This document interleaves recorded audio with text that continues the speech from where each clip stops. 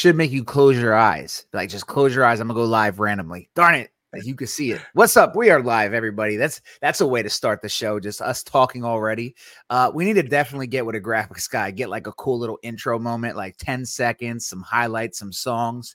That's going to be the next thing we do. Definitely need a little intro. What's up, everybody, though? What's happening, everybody? Good to see you. I was thinking like a TMNT, Teenage Mutant Ninja Turtles, Teenage Mutant Ninja. we'll just grab a theme song from somewhere else in the meantime. No. Dude, I mean, it's not like I like bought this or anything like that, but it's copyright free and I've been using it. So I mean, this has become the song. Like, I have to contact the owner, find out how to buy it from him. Yeah. It has, yeah. That's like the in and out. That's the in and out vibe. I just like that way it drops. It just drops really good. Yeah. Mike and Donatello. Yeah, I stay as Michael, even though Michael was a child. Michelangelo was a child. So that's not me. I'm very mature for my age. Why are you laughing so hard, bro? Tell us all how you really feel. All right, guys. So today we're going to be reading out of Colossians today, diving into the Word of God. We haven't done this in a while because we've been doing different topics and whatnot, and I love just diving into the Scripture. So what a way to start this week out. I know that we have someone coming on the show soon. Oh, Big John Steele, Wednesday. Yeah, Wednesday. Which I probably should text him. And make sure everything's good on our side. But yes, Wednesday, Big John Steele is going to be on. We're going to be reading some Archbishop Jonathan Blake. Yeah, his New Testament should be interesting. We're gonna read little excerpts from all of it from his old text because he's got. I think he did Psalms. No, I think he did the. Hold on. All right, hold on. We're gonna be doing it on Wednesday, but let's just real quick preview. Let me see, because I think he has one that, if you think about even what it possibly could be, it's hilarious to even think about it. Archbishop. I almost wrote Snake in the Grass. Jonathan Blake. I believe he did Solomon's let me see. Let me just check. I don't want to get excited too quickly because we're not going to be able to do all of it on Wednesday because he has so much. In fact, so he has his 95 Theses that he did. So when he tried to break away from his church, he did a 95 Theses. He has that. We're going to look at that. The Psalms. That's right. And it says the Psalms in praise of love, the first safe Bible. Oh, wow. Wait, imagine that. Can I look at a preview right now? Because if I could do a preview right now, because like I said, we're not going to get to everything he has. I would love to pull a preview up on the screen, but I don't know if I could do that from my computer because, you have to send the free sample to wherever you have the Kindle app, I believe. Oh, it's so stupid. Man. I would have to download the Kindle app, which I'm not going to do right now. Step right up and receive your own copy of a fake. No, but listen to me, JD. Listen to me. How you going to sit here and say the Bible is corrupted, but then you take the Bible and you rewrite it and then don't admit that you're the one being in charge of what is not corrupted or not? Because I asked him in our discussion, like, who decides? And he said a worldly forum, right? I remember him saying that because I was like, well, have you held a worldly forum? Because you keep telling me what God wants. So this man went and wrote a book about what God really wants of us. And man, if I showed you the screenshots, I'm telling you, some of them said that Jesus went to the desert and the battle that he had with Satan was with his own inner greed, because Jesus had an urge to use his abilities for money, wealth, and popularity. So, he knew he could use his wealth to make to turn stone to bread and make money. Like all this is what he's writing in there instead of the actual account of Lucifer, right? So it's really a self-envisioning battle with one's demons and coming out triumphant. Man, we got 63 people in the chat. I'm going to tell you right now, Jonathan Blake, his take on the Bible, you're better off getting your theology from those three dudes that, like, I don't know, most of you won't know them, but I would rather you be a Mormon because at least you have least you have like 98% of what the Bible says. You can get the truth from there, and we get you out of Mormonism.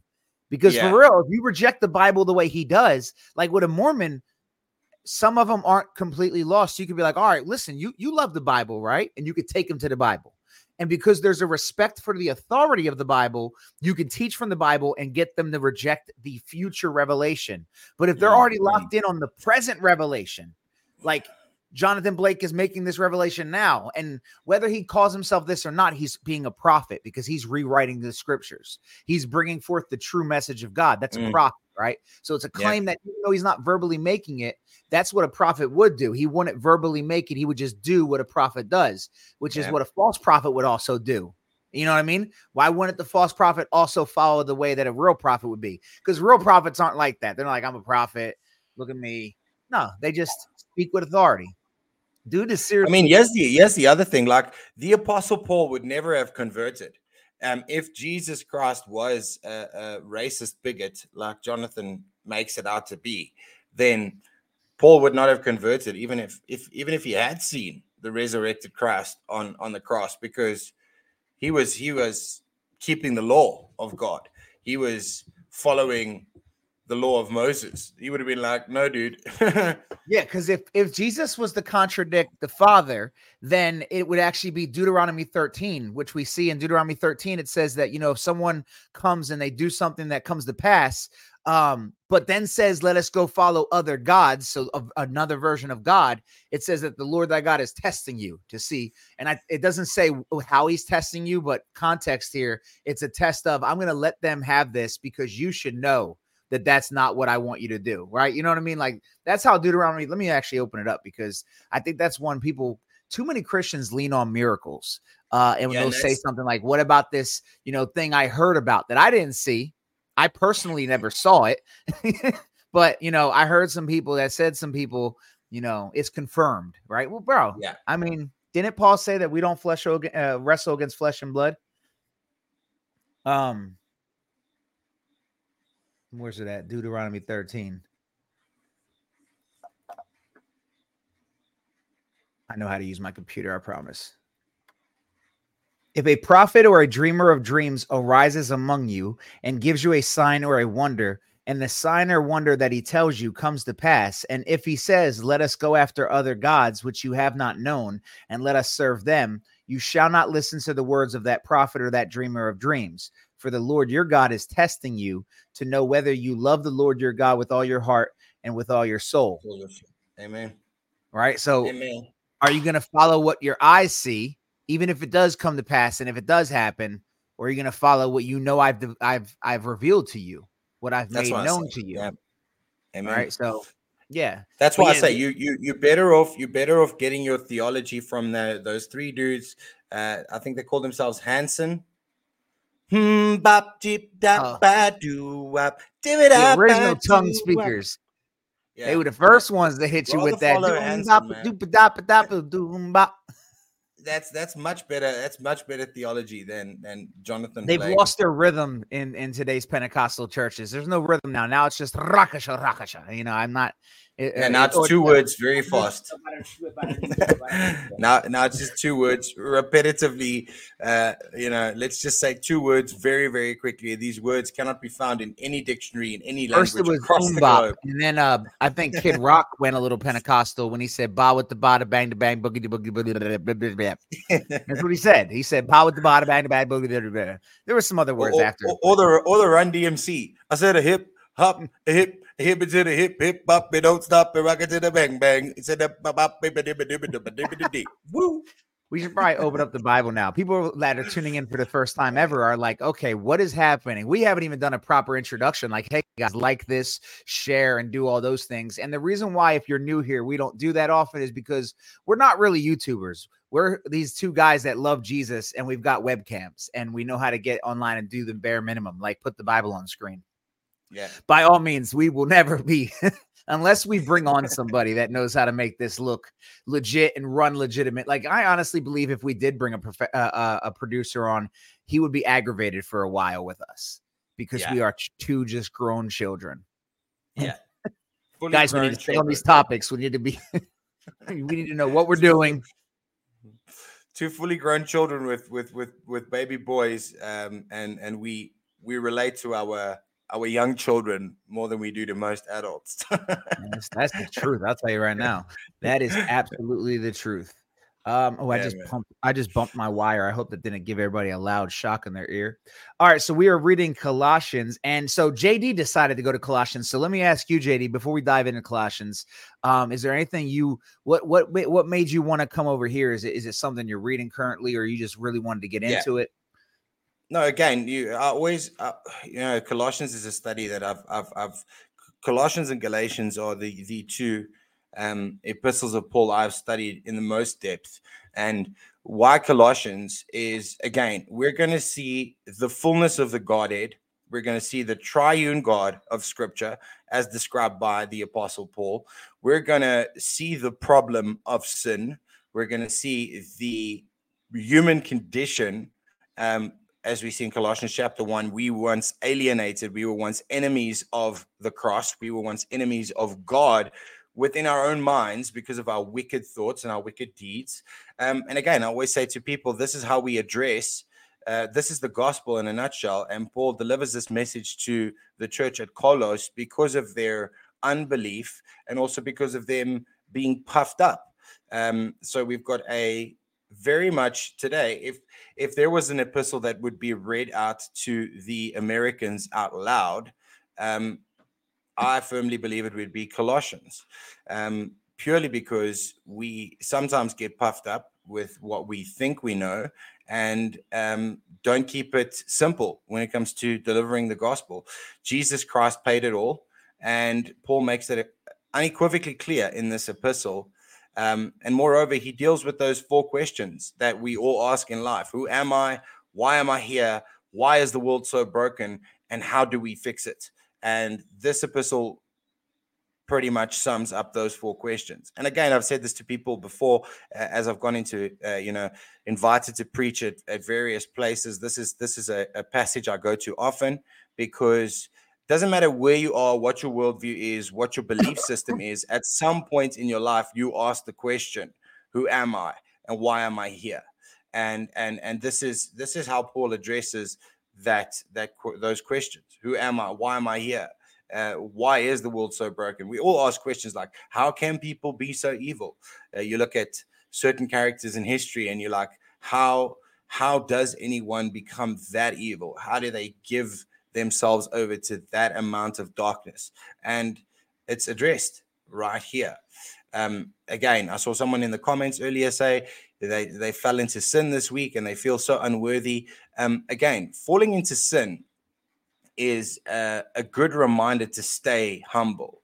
It's a good reminder to point us back to the cross. And when we fall short, we realize that, as Mike also put in the chat, that there is no condemnation for those who are in Christ. So your sin is not meant to make you feel like you are not worthy of God's love, but it does make you feel like you're unworthy of his grace. And what do I mean by that? Is his grace is unmerited. His grace is given to us not because of something we've done or haven't done. And that's the biggest misconception. Mike and I both come under attack all the time for preaching eternal security. We come under attack for saying, "What have you done for God today?" And people take it completely out of context and they're like, "Oh, well, what are you saying?" Again, all we're saying is question yourself before you question others. What did Jesus say? Remove the log from your own eye before you try and remove the splinter from your brother's. I was doing some homework this last weekend, going through a lot of my brother's videos here.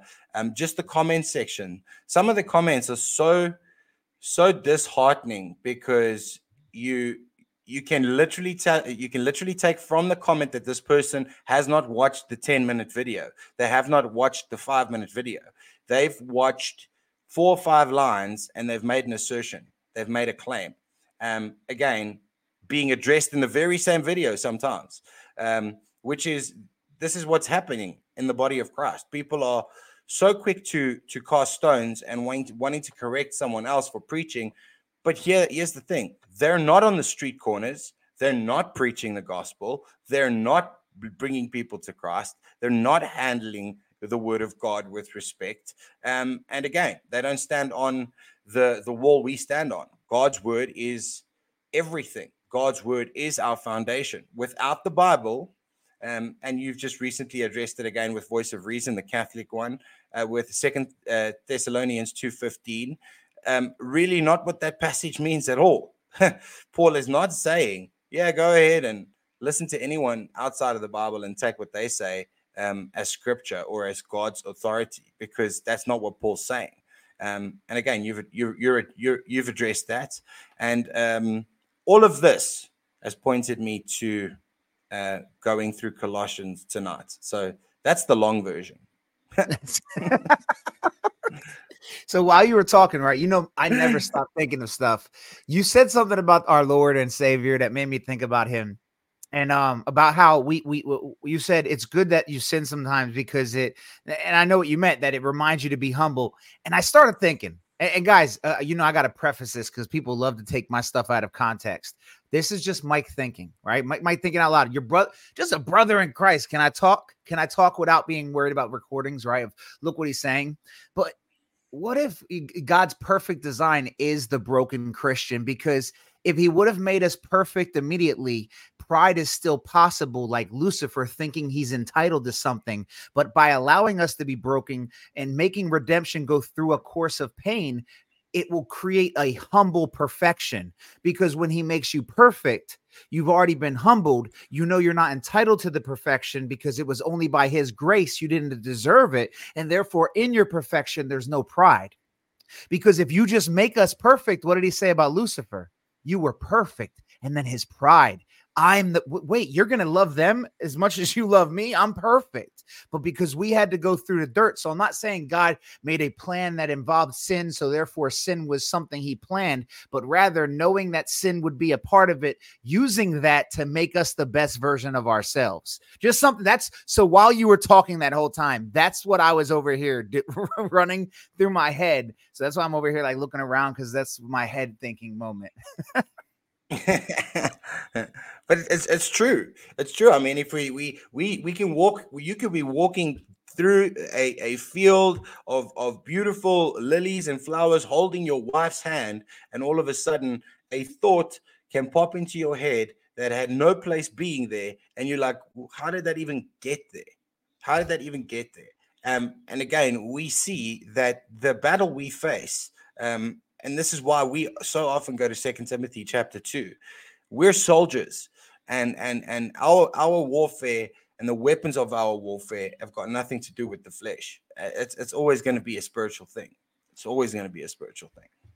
Yeah, because I mean, you got to think about it. I mean, when we do get to the kingdom and we're in perfection, we all know exactly why we're there. It's that he's demonstrated who he is to us in every way, that therefore we also, in order to be perfect, you have to know the negative, right? But to never experience the negative, how can we truly understand the grace that he has and the love that he has? It's just, it kills me because there's some Christians that you would think that they don't believe God did everything perfectly and that he's playing cleanup, right? Because they'll kind of like turn into like a marketing PR guy. Like, wait a minute. Well, when people say, why did he do X, Y, and Z? Atheists always have those questions. And then some Christians jump into blasphemy thinking that they're defending God.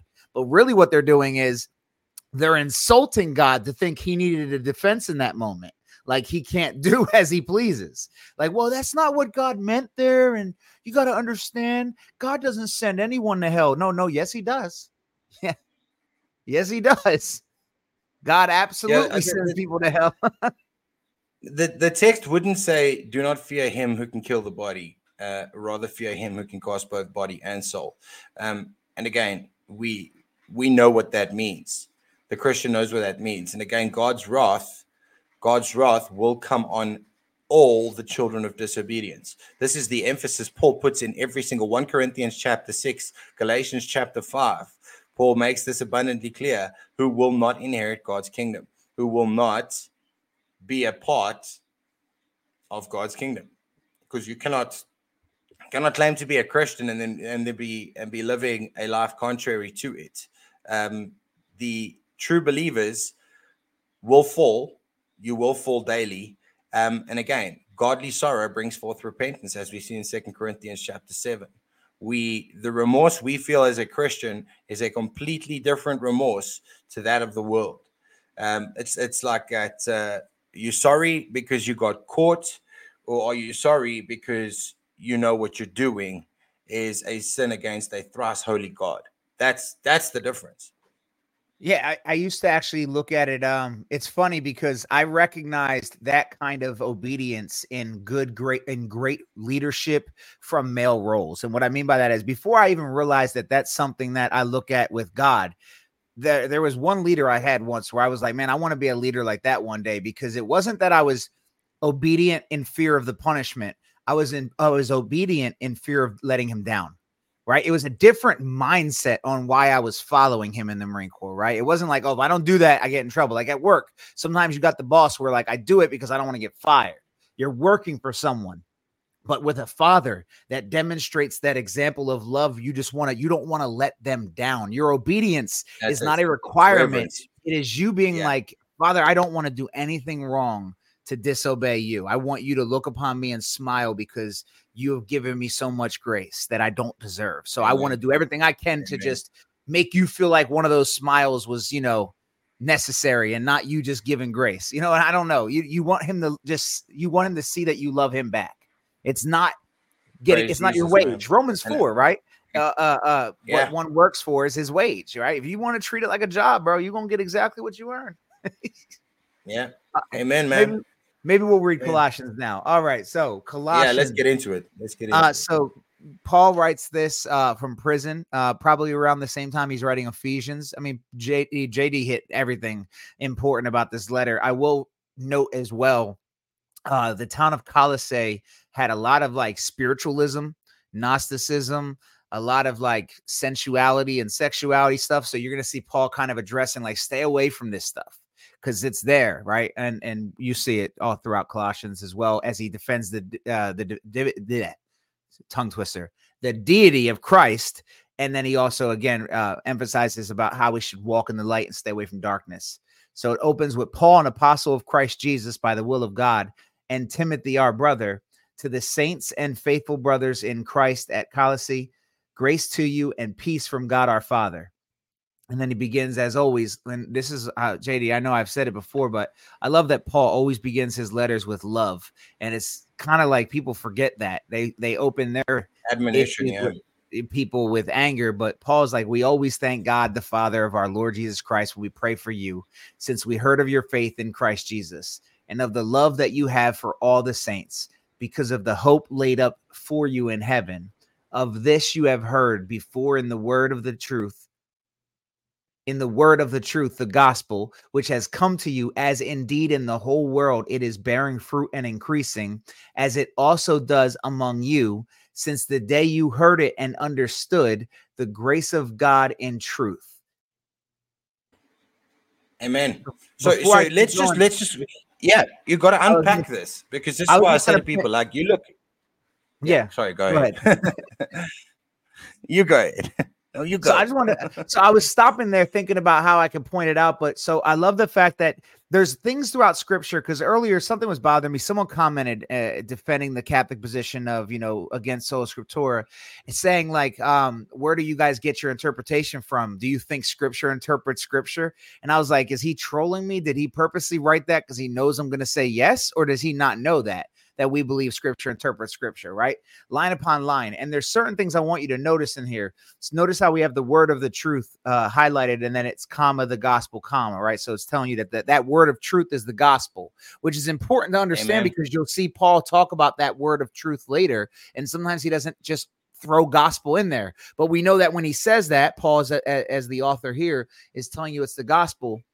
And then it says, the gospel which has come to you, as indeed in the whole world it is bearing fruit and increasing, right? And people always struggle with what is bearing fruit. But if we read how it's always used, you can see that it's the product that comes from something, right? Because the tree bears fruit, which is the product of what the tree does when it's healthy, when it's running as it's supposed to run. But if it was a diseased tree or a dead tree, it wouldn't produce anything. So bearing fruit is a product, and he's talking about how the gospel is already producing so much and growing. But yeah, anything you had to say?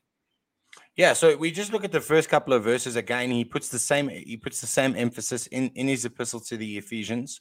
He puts the same emphasis in his epistle to the church at Philippi. And we see here, he says, because of the hope that is laid up for you in heaven. This confirms what we see when we read Ephesians 1:13, that on the day you heard the word of truth, the gospel, you were sealed with that Holy Spirit of promise. So Paul keeps with the pattern, with what he said to the Corinthians, what he said to the church at Rome. He keeps with the same pattern by saying, once you've believed what? The gospel. That's why it says there, the word of truth, the gospel. Once you believe the gospel, you are now seated in heavenly places with Christ.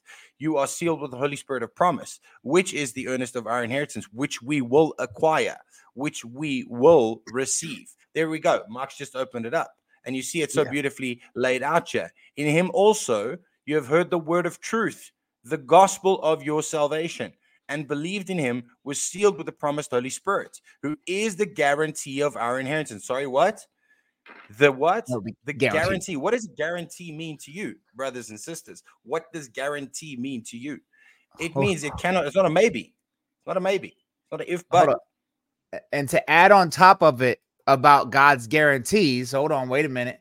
Let's go ahead and add on top of his guarantees real quick, because I'm pretty sure it's actually Hebrews 6. I'm sorry. That chapter, people think you can lose your salvation, and it actually says something beautiful in it. Verse 18, so that by two unchangeable things in which it is impossible for God to lie. Impossible. We who have fled for refuge might have strong encouragement to hold fast to the hope. Man, there's that word again, set before us.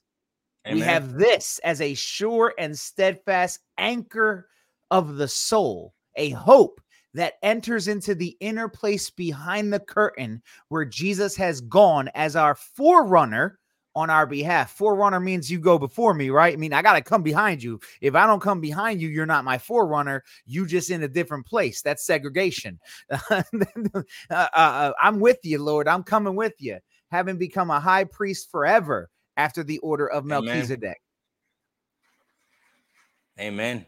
And that's what we see again, very clearly laid out for us here in the very opening of his letter. And he also goes on to say, as it also does among you since the day you heard it and keyword and understood the grace of God in truth. When he delivers the gospel to the church at Corinth, he says to them, this is the gospel unless you have believed in vain. Here he goes and he says, the day you heard it and understood it. So how do we understand? What's the beginning of wisdom? How do we start growing in Christ? By believing the gospel. It all starts with the simplicity of believing that Christ died for your sins, that he was who he says he was, that he was buried, and that he rose again on the third day. This is where it starts. And in verse 7, he goes on to say, just as you learned it from Epaphras, our beloved fellow servant, he is a faithful minister of Christ on your behalf and has made known to us your love in spirit. So we look at these names mentioned throughout Paul. People look at these names and think, oh, well, what is the relevance? Again, witness accounts. If I come to you and I say, I told Mike or Mike told me, this means we've had a conversation prior to me delivering it to you. So if I go, Mike and I are doing a mailbag and I haven't spoken to Mike about the mailbag episode, then I couldn't address it with Mike and I. I couldn't open up with Mike and I because Mike and I didn't discuss it prior to me delivering the message. So this is, again, we see the message is delivered from Paul, but he's confirmed that this is what's being preached among those at Colossus. So very, very important. Very, very important. Very, very where's important. My Bible? There we go. Very, very important. Very important. Very, brother. Very. All right, ready? So are y'all ready for conviction time? I need y'all to go ahead and put your big boy pants on, because this next one, I'm going to say something that's going to, I guarantee you, is going to convict every one of you, even myself and JD, because we don't do this either enough. Verse 9 says, and so from the day we heard, we have not ceased to pray for you, asking that you may be filled with the knowledge of his will in all spiritual wisdom and understanding, so as to walk in a manner worthy of the Lord, fully pleasing to him. Stop right there. How often do you pray for your brothers and sisters to be filled with the knowledge of the Lord and for their walk in the faith? Just being honest with you. How often do we do that? And is there anyone you think that's praying over you like that? How amazing is it that that's what they're praying for? Not my success and my health. I mean, cool. I get it. That's, what the world wants me to focus on. But how many times do we actually take the time to pray for our brothers and sisters that they're growing in knowledge, that the Lord is walking them through? Lord, walk JD through this, and may he grow in knowledge. May he grow in his walk. May his light shine. May you keep him upright, right? And you might. I'm not, again, this is not for everybody, but maybe it is. Who knows? I know I don't do it enough. Enough. Amen. So just, it's a beautiful thing Amen. to see. That's how they prayed for each other, right? When we talk about the Bible says, to intercede on for each other, I think we fail to realize what the intercession was about. We don't see anything. People ask me sometimes about, like, when it comes to praying for people and whatnot. I don't ask for prayers really, because in Scripture I never see people asking, but rather just giving freely, right? Like, if someone wants to pray for me, they're going to do it anyway. And if you have to be asked, and I'm not saying like all of you should be praying for me by name, but my point is you're usually praying for the body as well. If I have to ask that, then maybe you need to just talk to someone about your prayers in general, right? So I'm a firm believer we should all be praying for the body. Every night when you pray, not just for yourself, but for the body, for all of the brothers and sisters of the faith. Amen. Absolutely. Absolutely. I mean, and then he goes on in verse 10 to say, so as to walk in a manner worthy of the Lord. How do we walk in a manner worthy of the Lord? Paul tells us how to walk that way. Not JD, stop. I'm going to have to stop you. That's workspace, bro. Chill out.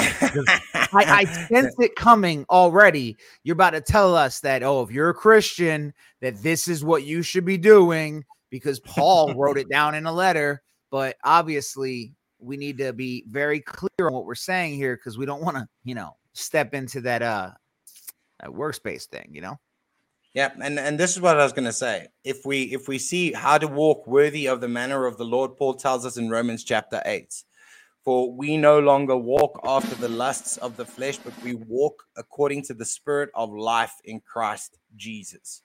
So that is the manner of the Lord. Again, what did Jesus Christ say? A new commandment I give to you. John 14, we've gone through this so many times, that you love one another. And by this will they know that you are my disciples, by how you love one another. Again, walking worthy of the manner of the Lord is walking in love. What does he say to us further on? Put on the bonds of charity, put on love, which is perfection. We see this in Philippians.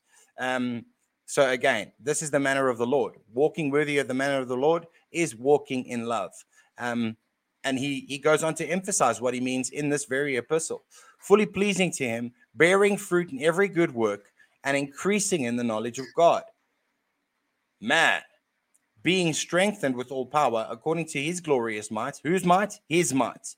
For all endurance and patience with joy, giving thanks to the Father, again confirming God's triune nature, who has qualified you to share in the inheritance of the saints in light.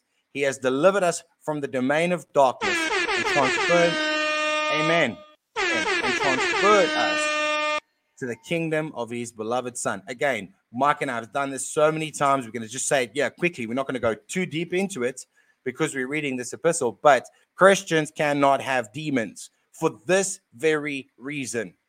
You cannot be delivered. Notice he says, I will deliver you in due time. Notice he doesn't say, I will deliver you at the end. Turned into Medea when he said that. Delivered. You are delivered from the domain of darkness and transferred into the kingdom of his beloved Son. Jesus Christ could not have a demon. So how can you be transferred into the kingdom of Jesus Christ? How could you be sealed with the Holy Spirit of promise, but still somehow the devil has got the authority to put a demon in you? No. We have redemption. We have the forgiveness of sins. And then he goes on to explain the preeminence of Christ in verse 15. Delivered. Go ahead, bro. Hold on. I'm making this very clear real quick. There we go. Just in case you guys can't read that one more time, just let it soak in for a minute. Let's clap it back together. Everybody in the chat, clap back with me. Christians can't have demons. Let's do it together. Christians can't have demons. Do-da, do-da. Christians can't have demons. Do-da day. Because if a Christian could have a demon, then Jesus didn't free them. If Christian could have a demon, it's not there. I'm getting there. I'm working on it. Man. Anyway, I digress. Verse 15. You go ahead. Something special about you, man. I love you though, bro. I do. I mean, I don't judge. People talk about Mike's all rude and stuff. I deal with you. Like that's an achievement. Then he goes on to say, he is the image of the invisible God, the firstborn of all creation. Oh my goodness, Mike. Jesus isn't God. He's a created being. Let's all stop right here. Verse 15. We've won the argument. I love when people quote this as if like you've never read the Bible, JD. Like when people I honestly, it offends me a little bit when people think they can throw a verse out there as if like the verse by itself, without a doubt, completely destroys my belief, and therefore I must never have even read that verse. Like when Muslims point to Psalm 22, like, oh my goodness, wait, man, I don't know why I was a Christian. Thank you so much, right? Let's just keep reading it, though, because I guarantee you there's going to be some context.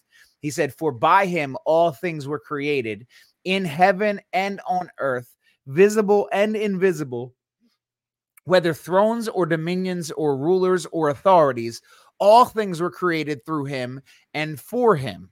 And he is before all things, and in him all things hold together. And he is the head of the body, the church. He is the beginning, the firstborn from the dead, that in everything he might be preeminent. Excuse me. I keep having a yawn. Notice how when Paul says, I just realized I made it a lot smaller than I usually have it at. Notice when Paul says, the firstborn from the dead, and then he says that he might be preeminent, right? So that title, firstborn, has some type of connection now to the preeminence. So now let's take it back and look. He is the image of the invisible God, the firstborn of all creation. He's the firstborn of the dead. So that means he has preeminence in not only creation, but also the resurrection. So even in the things that are glorified into a new creation, he's still preeminent there. This is not about being created. It's about a preeminence saying, because let's be honest for a second. Like, let's be very honest. At one point, God I don't want to say had, because that's blasphemous. It would be believable to understand that at one point, God decided to take on physical shape because he predates everything. If he's eternal, that means at one point he was not even physical. So that means he's the first physical shape ever, the first piece of mass ever, the first piece of entity ever, right? So even in his own creation, he had his own image in it, which we know is the revelation of him. It's his word. His word is his image in the creation.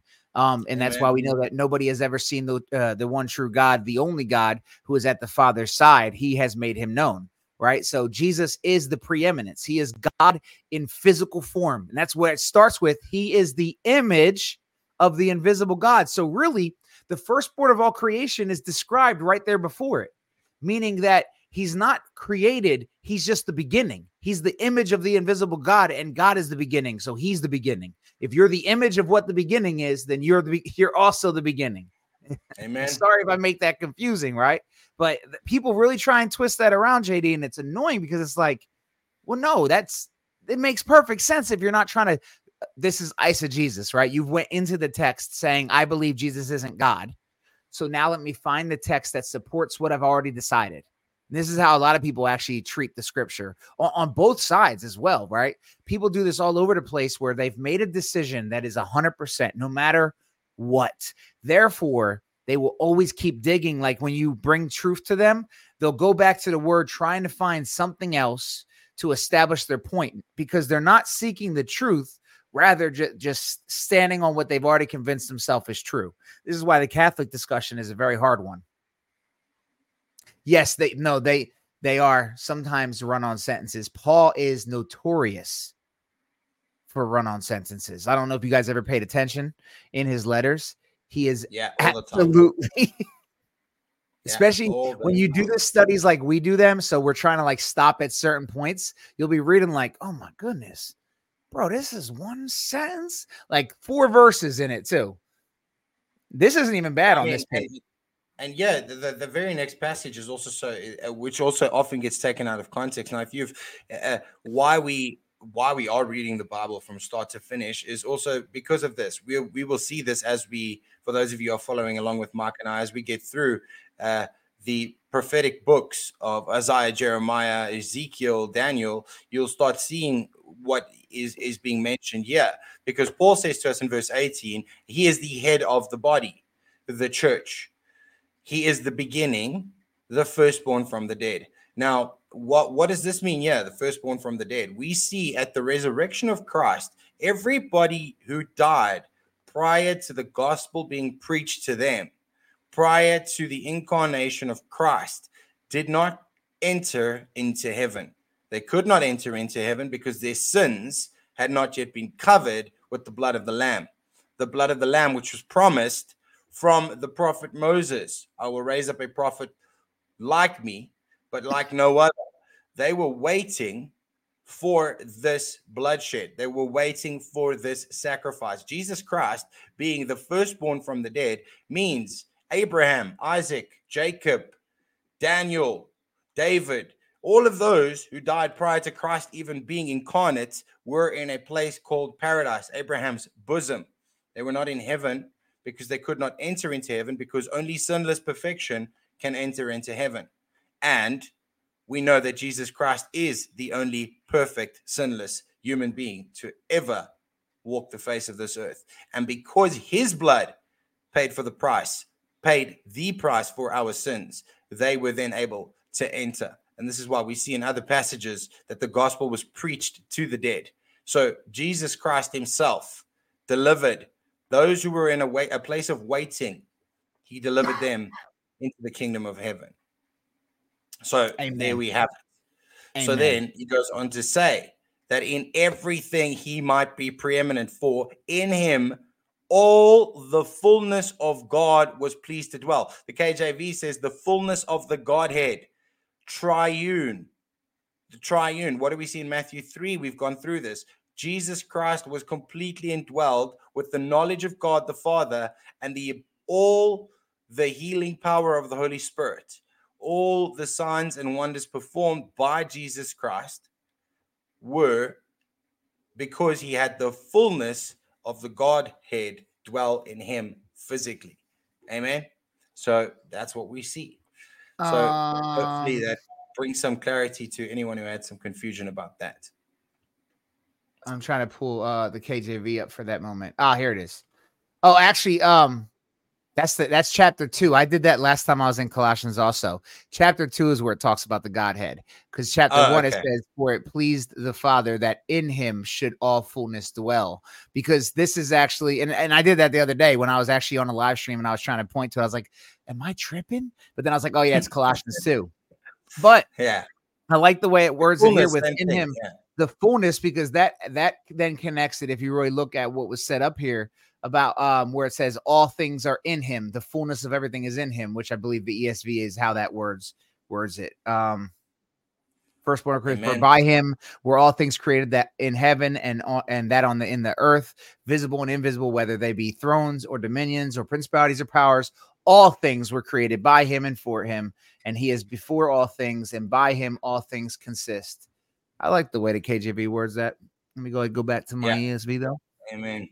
Amen. Amen. Amen. All the fullness dwelling in Christ. Praise Jesus. Yeah. The ESV says, and in him all things hold together, right? And then it talks about, in him all things dwell, right? So cool. Amen. Cool. Amen. And though verse 20, you go. Yeah. Yeah. Okay, I'll do it. And through him to reconcile to himself all things, whether on earth or in heaven, making peace by the blood of the cross. Again, just confirming what I just said, reconciling everything back to himself. So those who were dwelling and waiting in paradise, in the bosom, in Abraham's bosom, they could now enter. They could now be reconciled with God as well. See, remember, they are saved by their faith in God's promises. They were saved by their belief in God. They were saved because they trusted in God and what he had spoken. Through his prophets, they believed and they were saved. But they could not enter because they had not yet paid. The sin had not yet been covered. So this is what we see. So he says, making peace by the blood of his cross. So there we have it. Unequivocally clear. Jesus Christ's blood paid it all. So when we say Christ's blood paid it all, no dogma, no doctrine, nothing can save you but belief in the gospel. Believing that you are saved by grace through faith, as we see in Ephesians 2, verse 8 and 9. And you who were once alienated and hostile in mind, doing evil deeds, he has now reconciled in his body of flesh by his death, in order to present you holy and blameless and above reproach before him. Do you see how important the blood of Jesus Christ is here?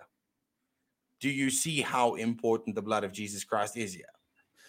And, it's funny. I just wanted to add my little 2 seconds because I still get this question all the time of, I don't know why you're wearing a crucifix. Jesus isn't on that cross anymore. But yet whenever I read the scriptures, all I see is the blood of the cross, the crucifix. Like they don't say the crucifixion, or they actually, so in the Bible, whenever they mention the cross, I don't know if you noticed this, but the context is always the cross with Jesus on it, right? Like when it says the cross is foolish, it's not talking about the wooden cross is foolish. It's talking about the crucifixion being foolish.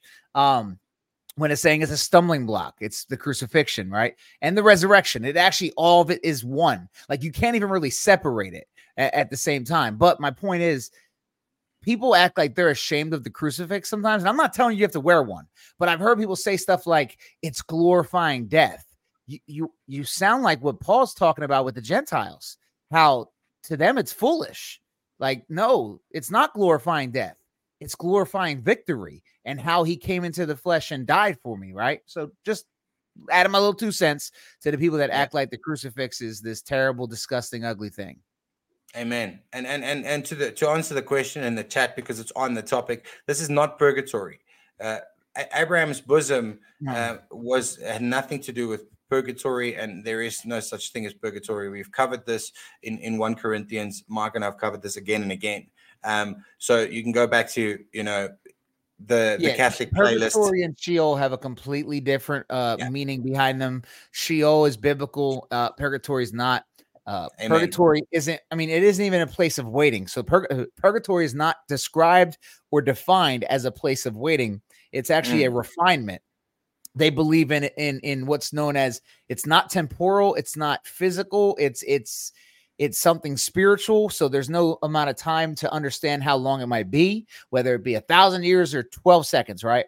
But it's about a refinement of all of your dirtiness, because even though the blood of Christ cleansed you, you can still be dirty from your own sins, and therefore you can't enter into heaven until you've been purified. And that's what purgatory is. So, and depending on how dirty you are is how long you'll be in purgatory. So, but again, there's no time. So it's completely different than Sheol. Sheol was people already headed to heaven, but they couldn't enter it because the sacrifice hasn't been done yet. Yeah.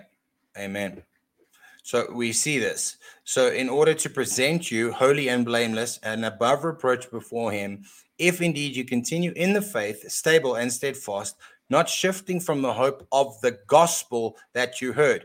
Again, putting emphasis on vain belief. There are a lot of people today who have heard the gospel, who claim they know Jesus, but we can see by the way they eisegete the text. For example, modalists at face value, they seem like they really love Jesus, but again, they reject God in his fullness. So if you reject God in his fullness, you have not continued in the faith. You have vainly believed the gospel. This is why he says, the hope of the gospel that you heard, which has been proclaimed in all creation under heaven, which of I, Paul, became a minister. So again, we see vain belief, having head knowledge of the gospel, does not save you. Truly believing that Jesus Christ is God incarnate, that he is the eternally begotten Son of God, that he is currently at the right hand of the Father, and that he will come back to execute judgment on the living and the dead. These are promises found in the Word of God. But if we reject who Jesus Christ is, we very well are following a false Christ, a fake Christ, a nancified Christ, who is not the God of the Bible. And I say that with love. And I say that with love. I love it. Just add a little cherry on top, a little sugar. I saw a quote earlier this week that said, Christians today act like Jesus said, be the sugar of the earth. Yeah. True story, man.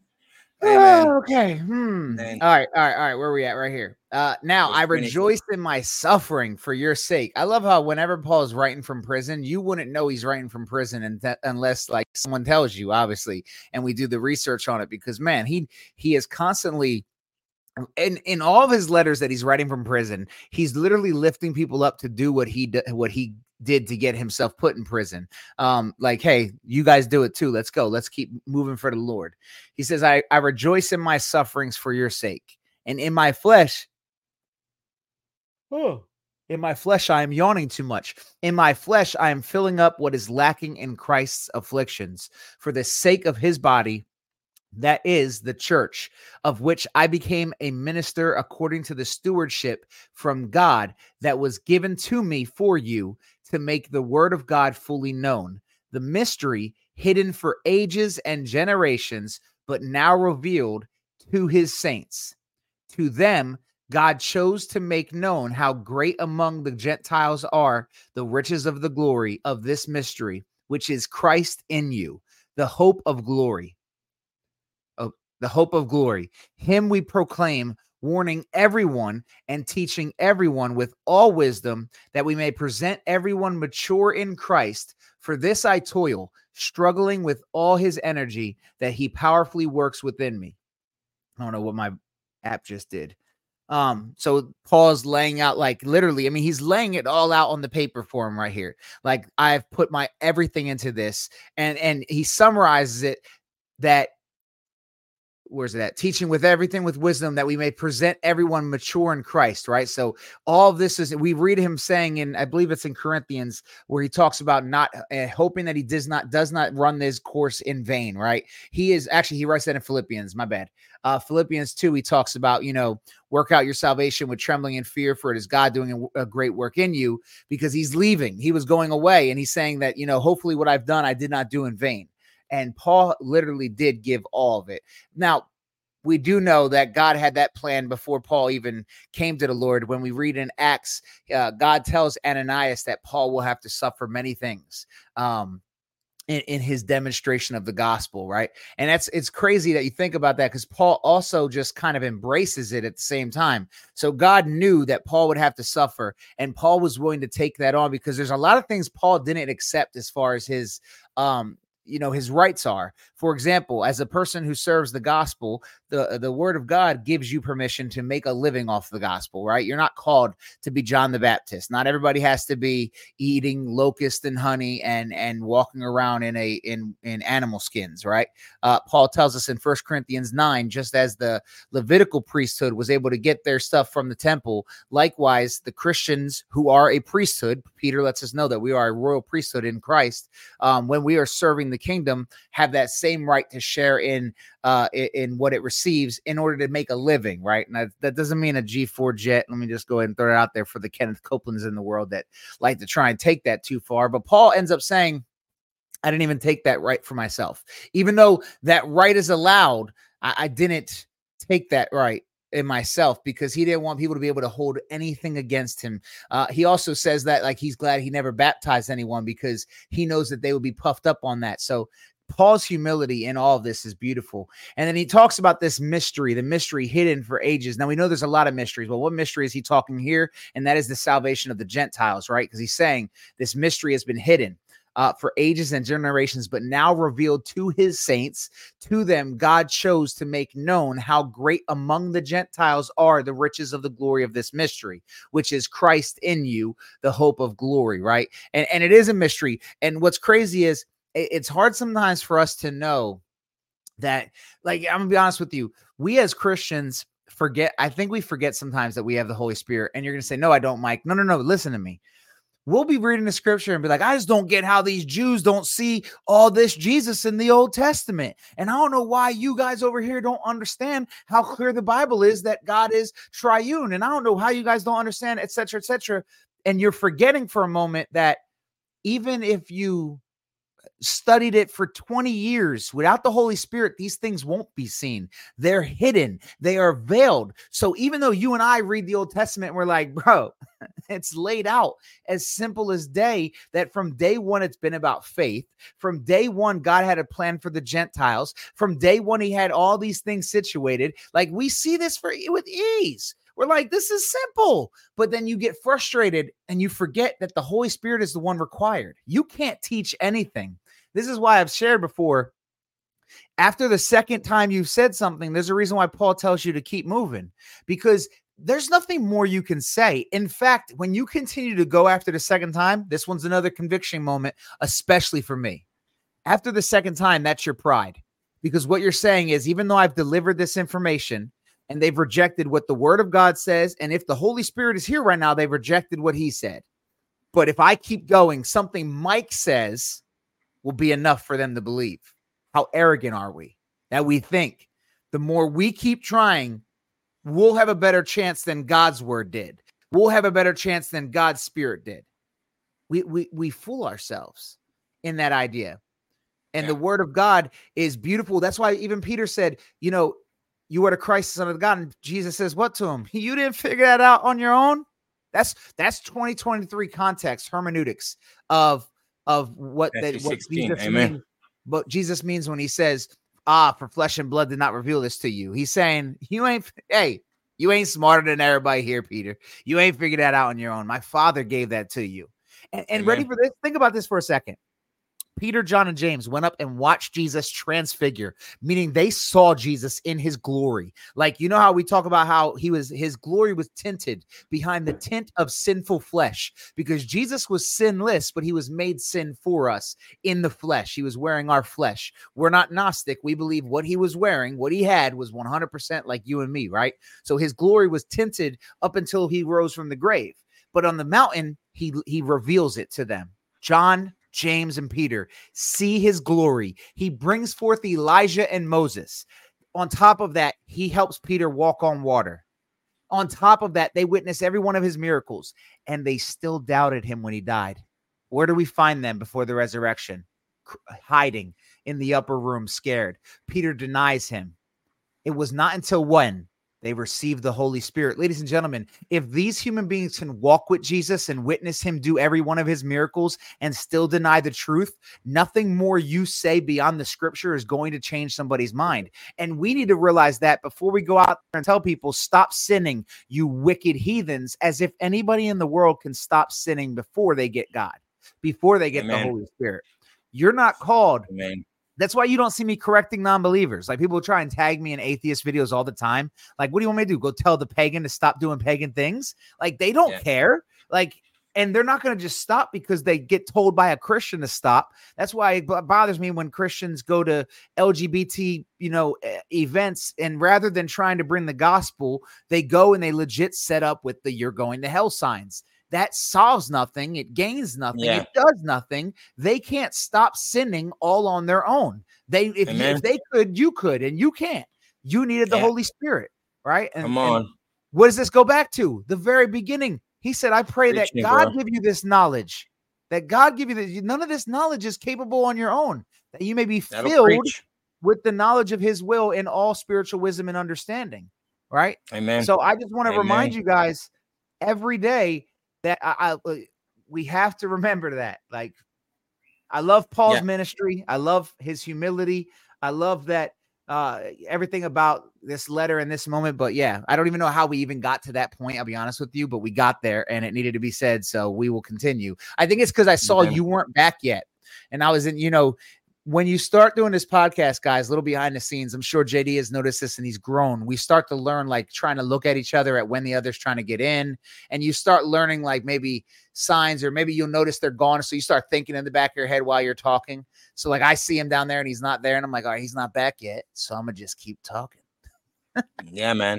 And it's so cool where I'm at now, because even while I'm away, I can still listen to everything you're saying. And just on the back of that, like we think sometimes we because of the knowledge we have, because of how long we've been reading the Bible, because we understand so many mysteries about God way better than we did before we came to God, and we understand who God is and his nature and what he wants for his people. But we notice that these people that are outside of the faith, you can see this throughout the Bible. We look at the Exodus where Mark and I are right now, and while reading through this with Mike again, afterwards I reflect on what we've just read, and you see the very same Israelites who witnessed the power of God in extreme wonders and extreme signs. They saw plagues, they saw the sea parting, they saw rivers turn into blood, they saw firstborn boys die in one night, wiped out. And the same people who witnessed the power of God literally took the gold that God had given them, took everything that God had given them, and they made an idol. They made for themselves an idol within minutes. We see that they're not even out of slavery for a day or two when they're already missing the slavery they were in because of the food they were eating. This is the ungrateful nature of human beings. There's so many parallels within the Exodus story as mankind today. And this is why we are so anti-prosperity, word of faith, casting out of demons, etc., because this misses the point of the gospel. This is not our focal point. This is not what Jesus doesn't say, go out and make sure you cast out every demon. He also he doesn't say, go out and make sure you tell everyone to obey the law and the prophets. He says, make disciples of all nations, teaching them what I have commanded you, what I have. Look what he does. He literally puts his authority in place as God incarnate and says, what I have said. What did Jesus say? Love the Lord your God with all your heart and love your neighbor as you love yourself. That's the command of Christ. Everything before that is not relevant to the Christian today. And this is part of the mystery that Paul is talking about. The grace that would precede the resurrection of Christ is an unfathomable grace. We cannot wrap our heads around the fullness of God's grace. We simply cannot. And the prophet Isaiah, the prophet Jeremiah, they lean into this when they start giving prophetic word about the Gentiles. When they say, a people who weren't looking for you will find you. A hardened heart, a hardened generation will turn to the gospel. And we see this. We see this happening today because Mark and I love Jesus Christ. More than that, we love his word. We love to bring his word to each and every single one of our brothers and sisters in Christ. And I'll be straight with you. If we could have a daily podcast, we would. If we didn't have other obligations, we would sit here 5-6 hours every single day and just discuss the Bible, not because we want to show you how smart we are, but because there is so much to learn from the word of God daily. Yeah. Daily. And I mean, even with this exact topic that I brought up about not going back and forth because the Spirit is who reveals. That's why even with my back and forths, I try to make it about everyone else listening, because I have in my mind, I never plan on trying to convince my opponent. Like if a seed's planted, praise the Lord, right? But normally in my mind, the way my mind works is these people have heard whatever argument I'm most likely going to bring forth. I know a lot of people like, Mike, the way you bring an argument forth, that's cool and all. That's Mike. And if it's Mike, therefore it's nothing special. Only the Holy Spirit is special, right? And what he does. So like my videos, I try and focus on, it's for y'all on when you hear these things to say, oh, that's not accurate, that's not true. Because at the end of the day, the back and forth is really our own pride to think, if I say one more thing, if that's what it's about, you trying to convince someone, right? You're going back and forth for that purpose. Hey, if they rejected it, they rejected it. Sometimes Jesus said it, wipe the dust from your feet. And you have to understand that.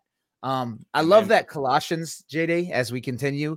I love that Paul really brings a lot of emphasis on knowledge. Gosh, I keep yawning. Sorry, I keep yawning all the day. But that emphasis on knowledge, and you keep mentioning how he emphasizes also the gospel is what saves. And we know that, being saved is synonymous in scripture to knowing God, right? There's an emphasis that John will say, that's not you though, because you know God. And anyone who says that they know God, but does X, Y, and Z. And in the Old Testament, it talks about, you will know me, right? That knowledge is the beautiful thing that we should all strive for. And that's why I love also the way Paul opens up this letter and how Colossians 2 is going to actually describe it. Before I went over there, I opened this up because what you said, now concerning food offered to idols, we know that all of us possess knowledge. This knowledge puffs up, but love builds up. If anyone imagines that he knows something, he does not yet know as he ought to know. But if anyone loves God, he is known by God. There's that known in there as well, being known by God. And the importance here that it's saying is we all possess knowledge because we all possess that spirit, but you don't know anything. You don't know nothing. It's the spirit who knows, and only by the spirit can you reach someone, and only the spirit can do it. Like, bro, you don't know anything. Don't get confused that what God gave you is being your own thing. It's not yours. It's what he's blessed you with. And then I saw some of the comment section saying, what do I do if I'm scared to eat people's food because it might have, something evil on it? And this chapter's already open, so let's just read it real quick. Therefore, as to eating the food offered to idols, we know that an idol has no real existence and that there is no God but one. And if you keep going in 1 Corinthians, he actually talks about something that answers your question like almost verbatim. And just keep going. Right here, he says, let no one seek his own good, but the good of his neighbor. Eat whatever is sold in the meat market without raising any question on the ground of conscience. For the earth is the Lord's and the fullness thereof. If one of the unbelievers invites you to dinner and you are disposed to go, eat whatever is set before you without raising any question on the ground of conscience.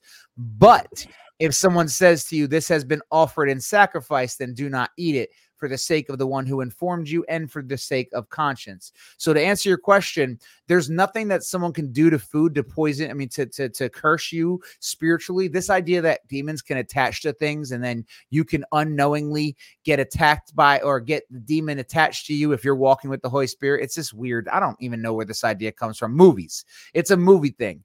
Because God is almighty and sovereign. Demons don't. It's not a battle between Satan and God. And if it was, that's not a real competition. Like, I promise you, it's not like two militaries and one just has better equipment, right? I get that idea in your head, like U.S. versus Afghanistan. No, it's God versus an atom, a small little speck of dust. Like, there's no thing on the other side where it's like, hey, Christians, watch out. If you eat this meat at this person's house, you may be cursed with demons because it found its way inside of you. So now look, I'm going to be straight with everybody in the chat. Pickles are demonic. Pickles are straight up demonic. Like, we've discussed this. Yeah, it goes without saying. Pickles are demonic. Like, it's if you're eating pickles, repent. Like, that's something you need to repent of. You need to come. I think it's in Colossians chapter 3. We'll get there, but pickles are demonic. Like, I'm pretty sure. Now, don't quote me on this. Again, this might be I might be wrong here, but I'm pretty sure right after he said that the meek will inherit the earth, I'm pretty sure he said that those who eat pickles will not inherit the earth. Straight up. I might be wrong on that. But I'm pretty confident that there was something in there about that. In a sense, listen, it's in the footnotes. Divide the word here, and I will tell you. Yeah, it's in the footnotes. You won't find it straight up, but it's in the footnotes. Like i.e. foods like pickled onions, pickled cucumbers. These things, like if it's pickled, if it's in a jar with vinegar, the vinegar makes it bad, and it makes it See, you demonic. have to And understand Satan the attaches himself translation. to the vinegar. You know, You have to understand the translation of pickle actually comes from the Hebrew Satan. So yeah, it's just a misunderstanding. yeah. But real Pickle. quickly, Yeah. but real quickly to that person. Now, if someone was to say that this meat has been cursed, you know, even though it's not, they don't actually have the ability to curse it. Once they say those words, though, you would not eat it because it would be your way of saying, like, I do not participate in it. That's why I said for their conscience and your conscience, don't make it seem like you would be ever willing to participate in such a thing, right? But I digress. Let's go back to Colossians. Oh, we are back to Colossians. Yeah, amen. Yeah, I'm gonna start just muting people who mention pickles. Like I can actually create. I can create something like an algorithm that whenever they write the word pickle, they'll receive 5 minutes. So right now, 5, 10, 15, 20, 25, 30, 35, 40, 45, 50. So Melissa's down in the whole 50. And seeing that I know she's probably said it several other times, we'll just let her not have an episode. So like Wednesday, she's completely banned. Look, see, she helped us out. She topped it off. Yeah. I mean, and let me just go ahead and say Canada is not even a real country. It's like a fake country. It's a province of the United States. Just nobody knows yet. It's a place we send people to train for cold weather, just in case we ever have to go to war with Russia. Honestly, if Russia became our allies, we'd have no use for Canada. We'd probably conquer it. Yeah. Exactly. Yeah. So here in the scriptures, let's go back to chapter 2. For I want you to know how great a struggle I have for you and for those at Laodicea and for all who have not seen me face to face. Can I just see something real quick? Just want to try something real quick. Interesting. Sorry, just looking at some Greek. That their hearts may be encouraged, being knit together in love, to reach all the riches of full assurance of understanding and the knowledge of God's mystery, which is Christ, in whom are hidden all the treasures of wisdom and knowledge. And we got to stop there. This is some strength right here. So he just talked about how he's praying for you to have knowledge, right? We're talking to the Colossians. And here he talks again about, well, actually, let's go back a little bit where it says that their hearts may be encouraged, being knit together in love, right? Knit together. So God's working on that heart. And it says to reach all the riches of full assurance and of understanding and the knowledge of God's mystery. Notice the riches, the hidden treasures, which is what he says, which is Christ, in whom are hidden all treasures of wisdom and knowledge. So what are your treasures that you should be building up? Jesus told you build up your treasures in heaven, the knowledge of who I am, get to know me. Like, and what's crazy is people fail to realize that your entire purpose, people ask, like, what is God's will for mankind? If you go back before the fall, God's will for mankind was to know him and to be in a relationship with him. He created us in a perfect place to be with him, the garden. It was just us and him, just me and you and me together. I don't know that word, but like legit, like it was to know God.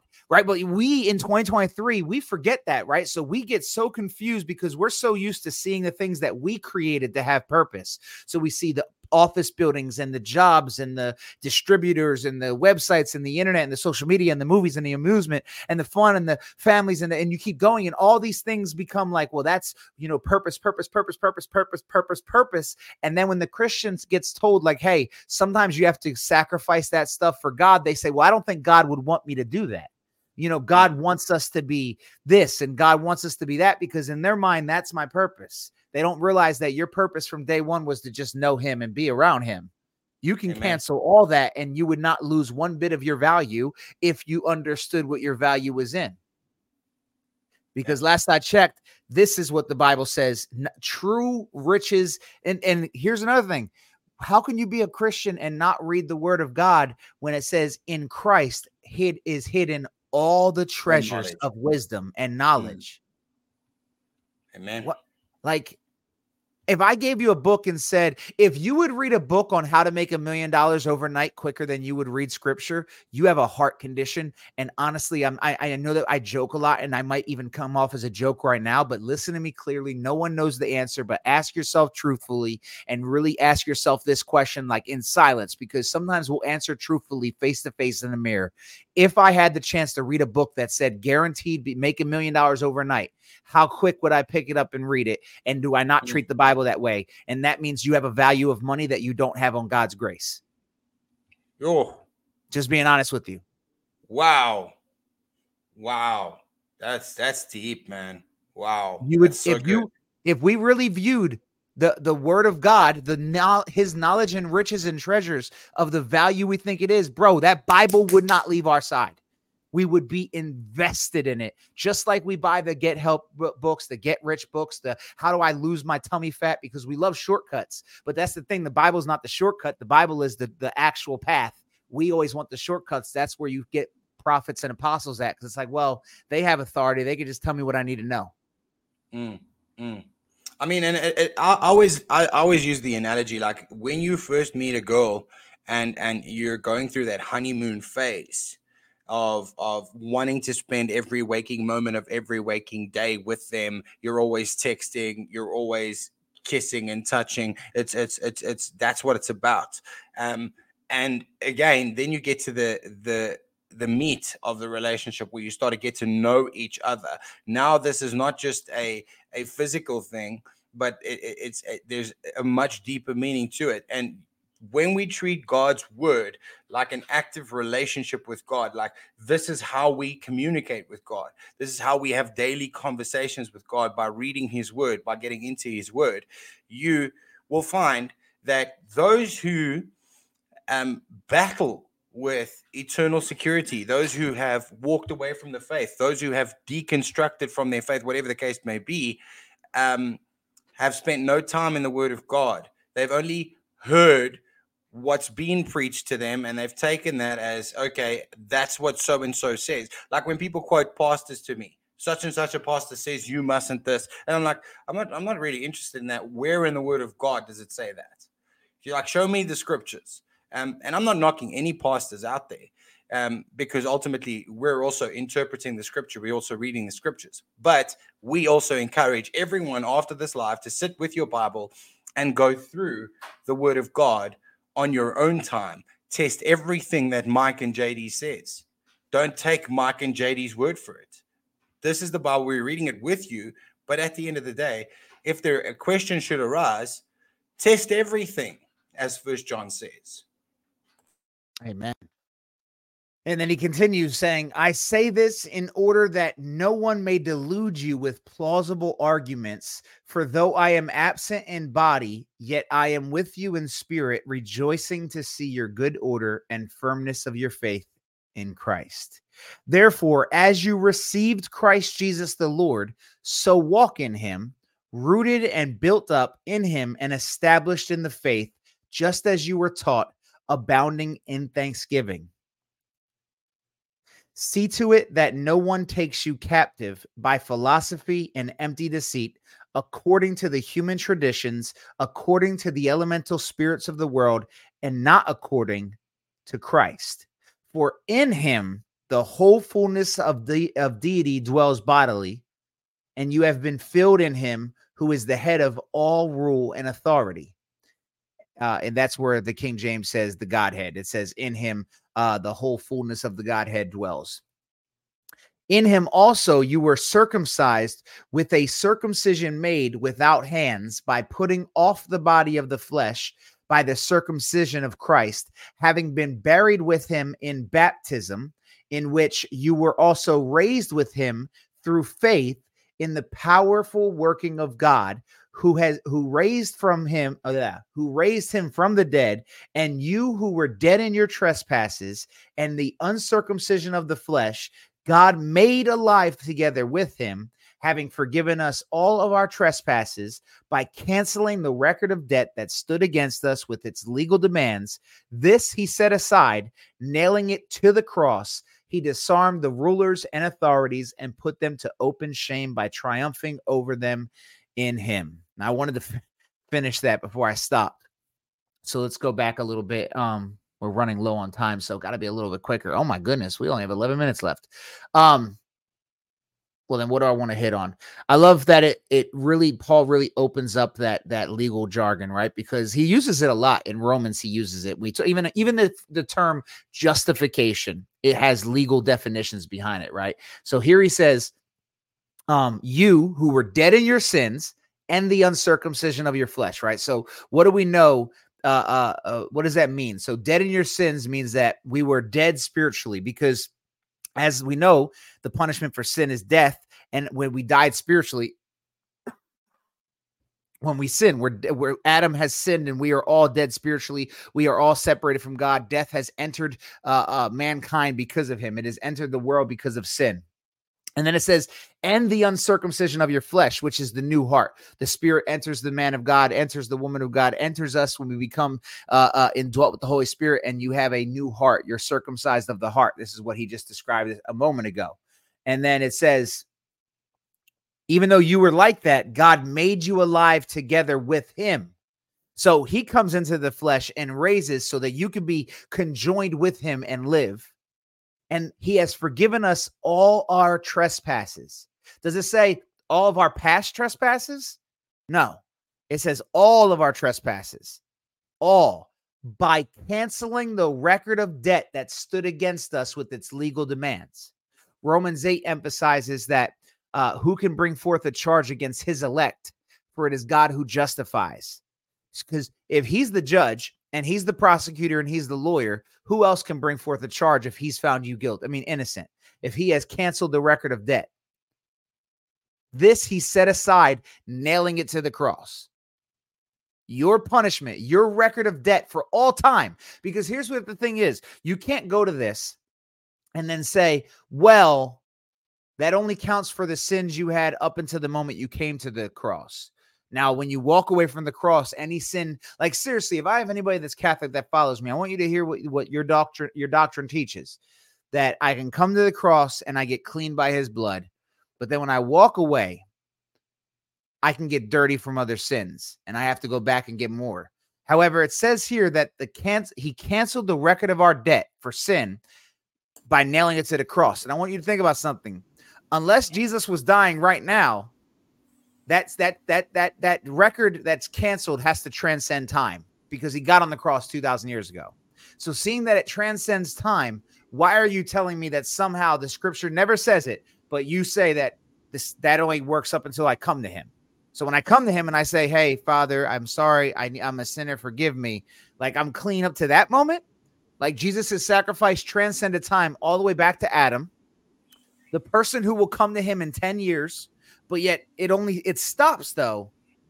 And now I need more of it. That's what I don't understand, because it says here he canceled the record of debt. And if it's my record of debt that he already knew about 2,000 years ago, it was the record of my entire life, not up until December 2015 when I was 26 years old. And I said, Father, I'm a broken sinner. My record didn't stop there. It went all the way until I die. He knows my record. It's outside of existence, outside of time. Sorry, JD, I was killing time while you were away.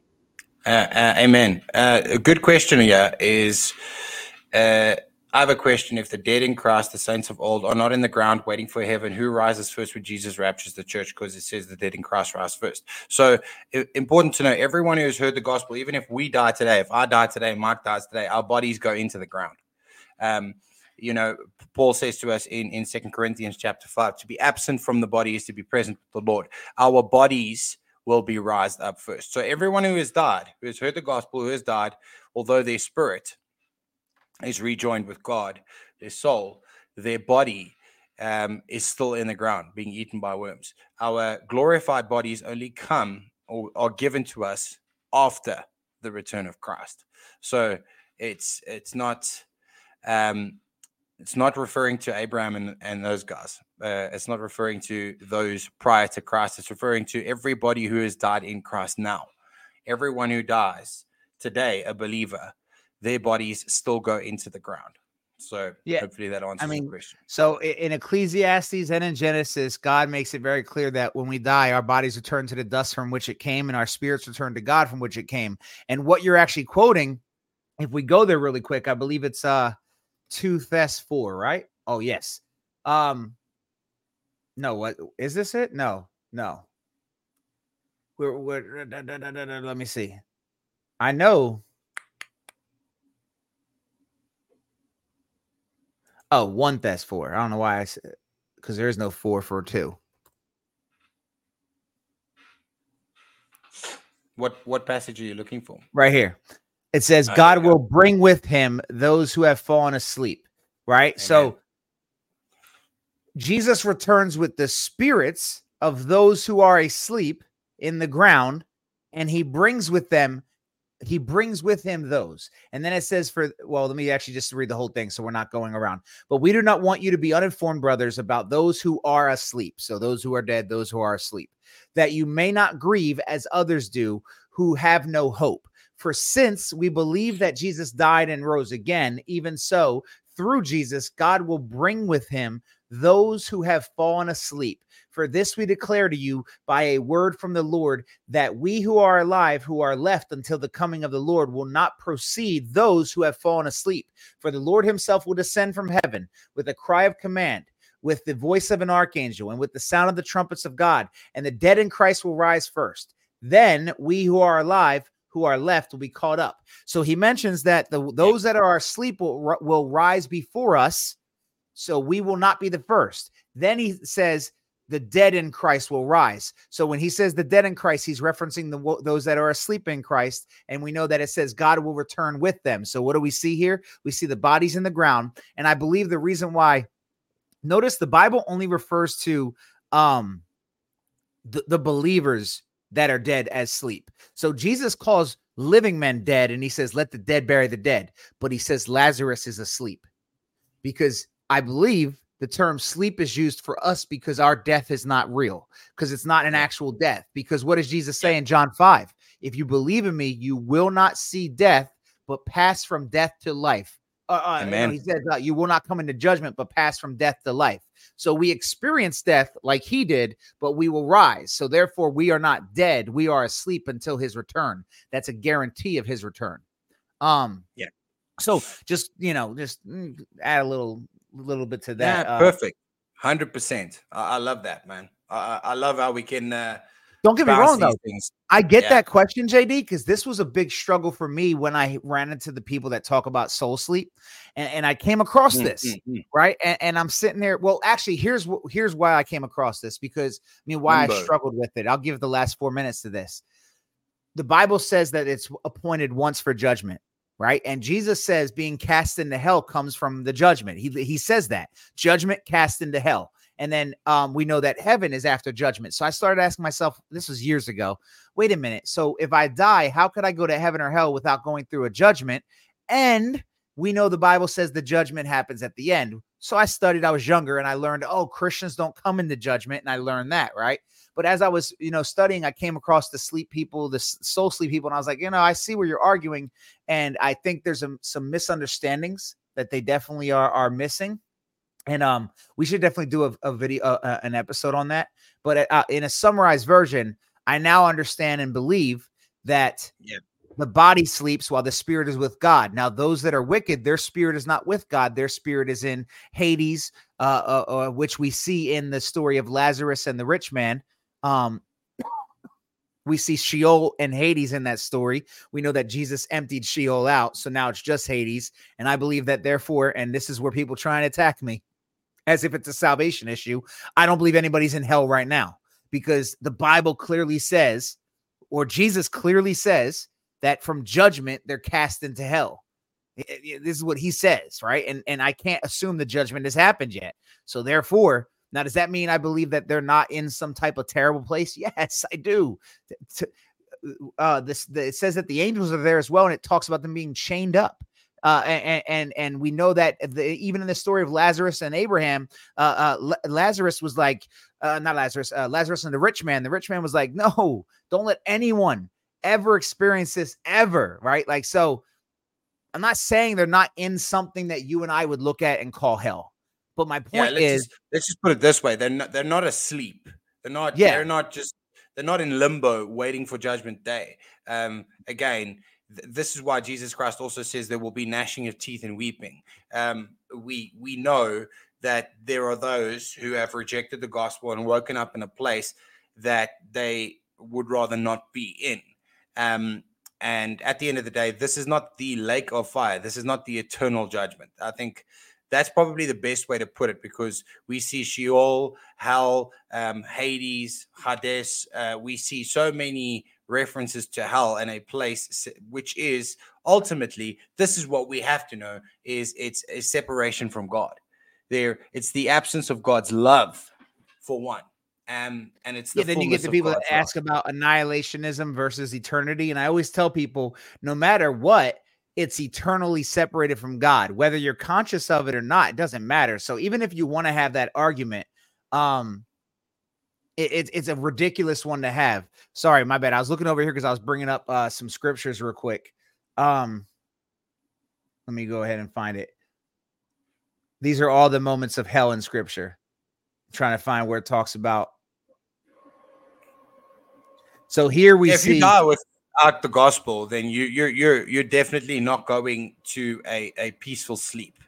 Let's just it says, and do not, no, not at all. And do not fear those who kill the body, but cannot kill the soul, but rather fear him who can destroy both body and soul in hell. So it references hell being a destruction, which would point it at being in the end.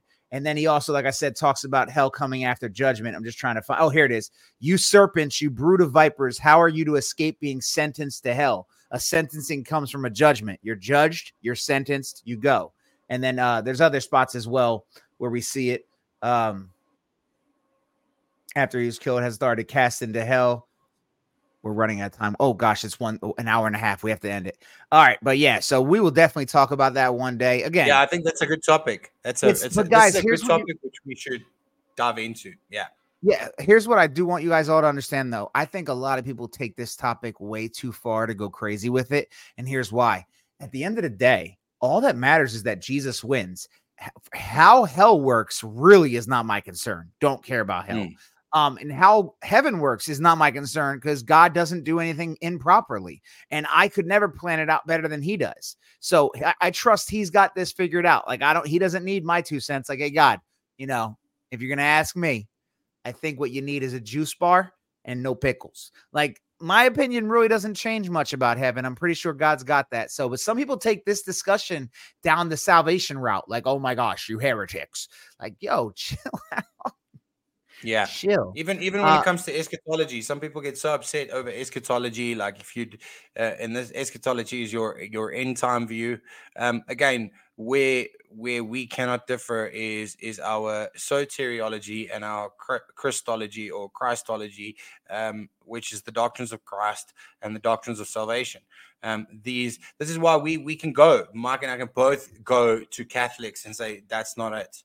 We can go to Mormons and say that's not it. We can go to Jehovah's Witnesses and say that's not it, because it's not it. That's not how you are saved. But again, I've put up the click at the bottom with mine and Mark's emails. If you guys if you have any topics or any difficult topics that you would like to see discussed on this podcast, obviously this coming Wednesday we'll have Big John Steele, and we will be discussing Bishop Snake in the Grass, Jonathan Blake. So please drop your questions, email them through. Let us know what topics you would like us to discuss. That's definitely one I'm going to make a note on now. Hopefully next week we will dive into the hell topic, because it is one that a lot of people have been asking questions on. So we will dive into that next week sometime. And again, I'm pretty sure we'll have our Bible reading up again this week, Friday, as we continue through our reading. Oh, absolutely. And God bless you all. God bless you all. Thank you for being here. No, don't bless these fools, because they're in here to talk about pickles. So I recant JD's God bless you for a moment. If you get to heaven and you see pickles, ladies and gentlemen, you're in hell. I'm just gone to the wrong place. You've ended up in the wrong location. and you have a problem. Just want to throw that out there. Just Yeah. make it very clear for us all. And we don't play that. Man, the next merchandise I'm getting is going to be a pickle one, and I'm going to send it out freely to certain people that follow this channel. Don't worry. The design will be announced eventually. How do I get this off my screen? These words like pickles. But all right, guys, we're about to go ahead and end the live stream. As you can tell, we start joking around and not taking anything serious. So therefore, we're getting tired and getting, or actually, I'm getting tired. You just woke up. Oh, wow. Oh. Okay, I should probably reach out to John and let him know that we're doing a podcast on Wednesday so that he's here. We appreciate you all tuning in. Make sure you hit the like button, hit the subscribe button, do all that stuff. Make sure you hit share. If you don't already know about it, join us every Friday as we read the Bible. We are in Exodus right now, and if you haven't done any of it with us, you've got an entire book of Genesis and halfway of Exodus to go through with us to catch up. But other than that, Mondays and Wednesdays, 8:30 Central. Links in the bio if you want merchandise or anything like that. And yeah, I don't think I have anything else. Anything else, JD? No, that's it. I'm just, the pickle comments are still going. So God bless you.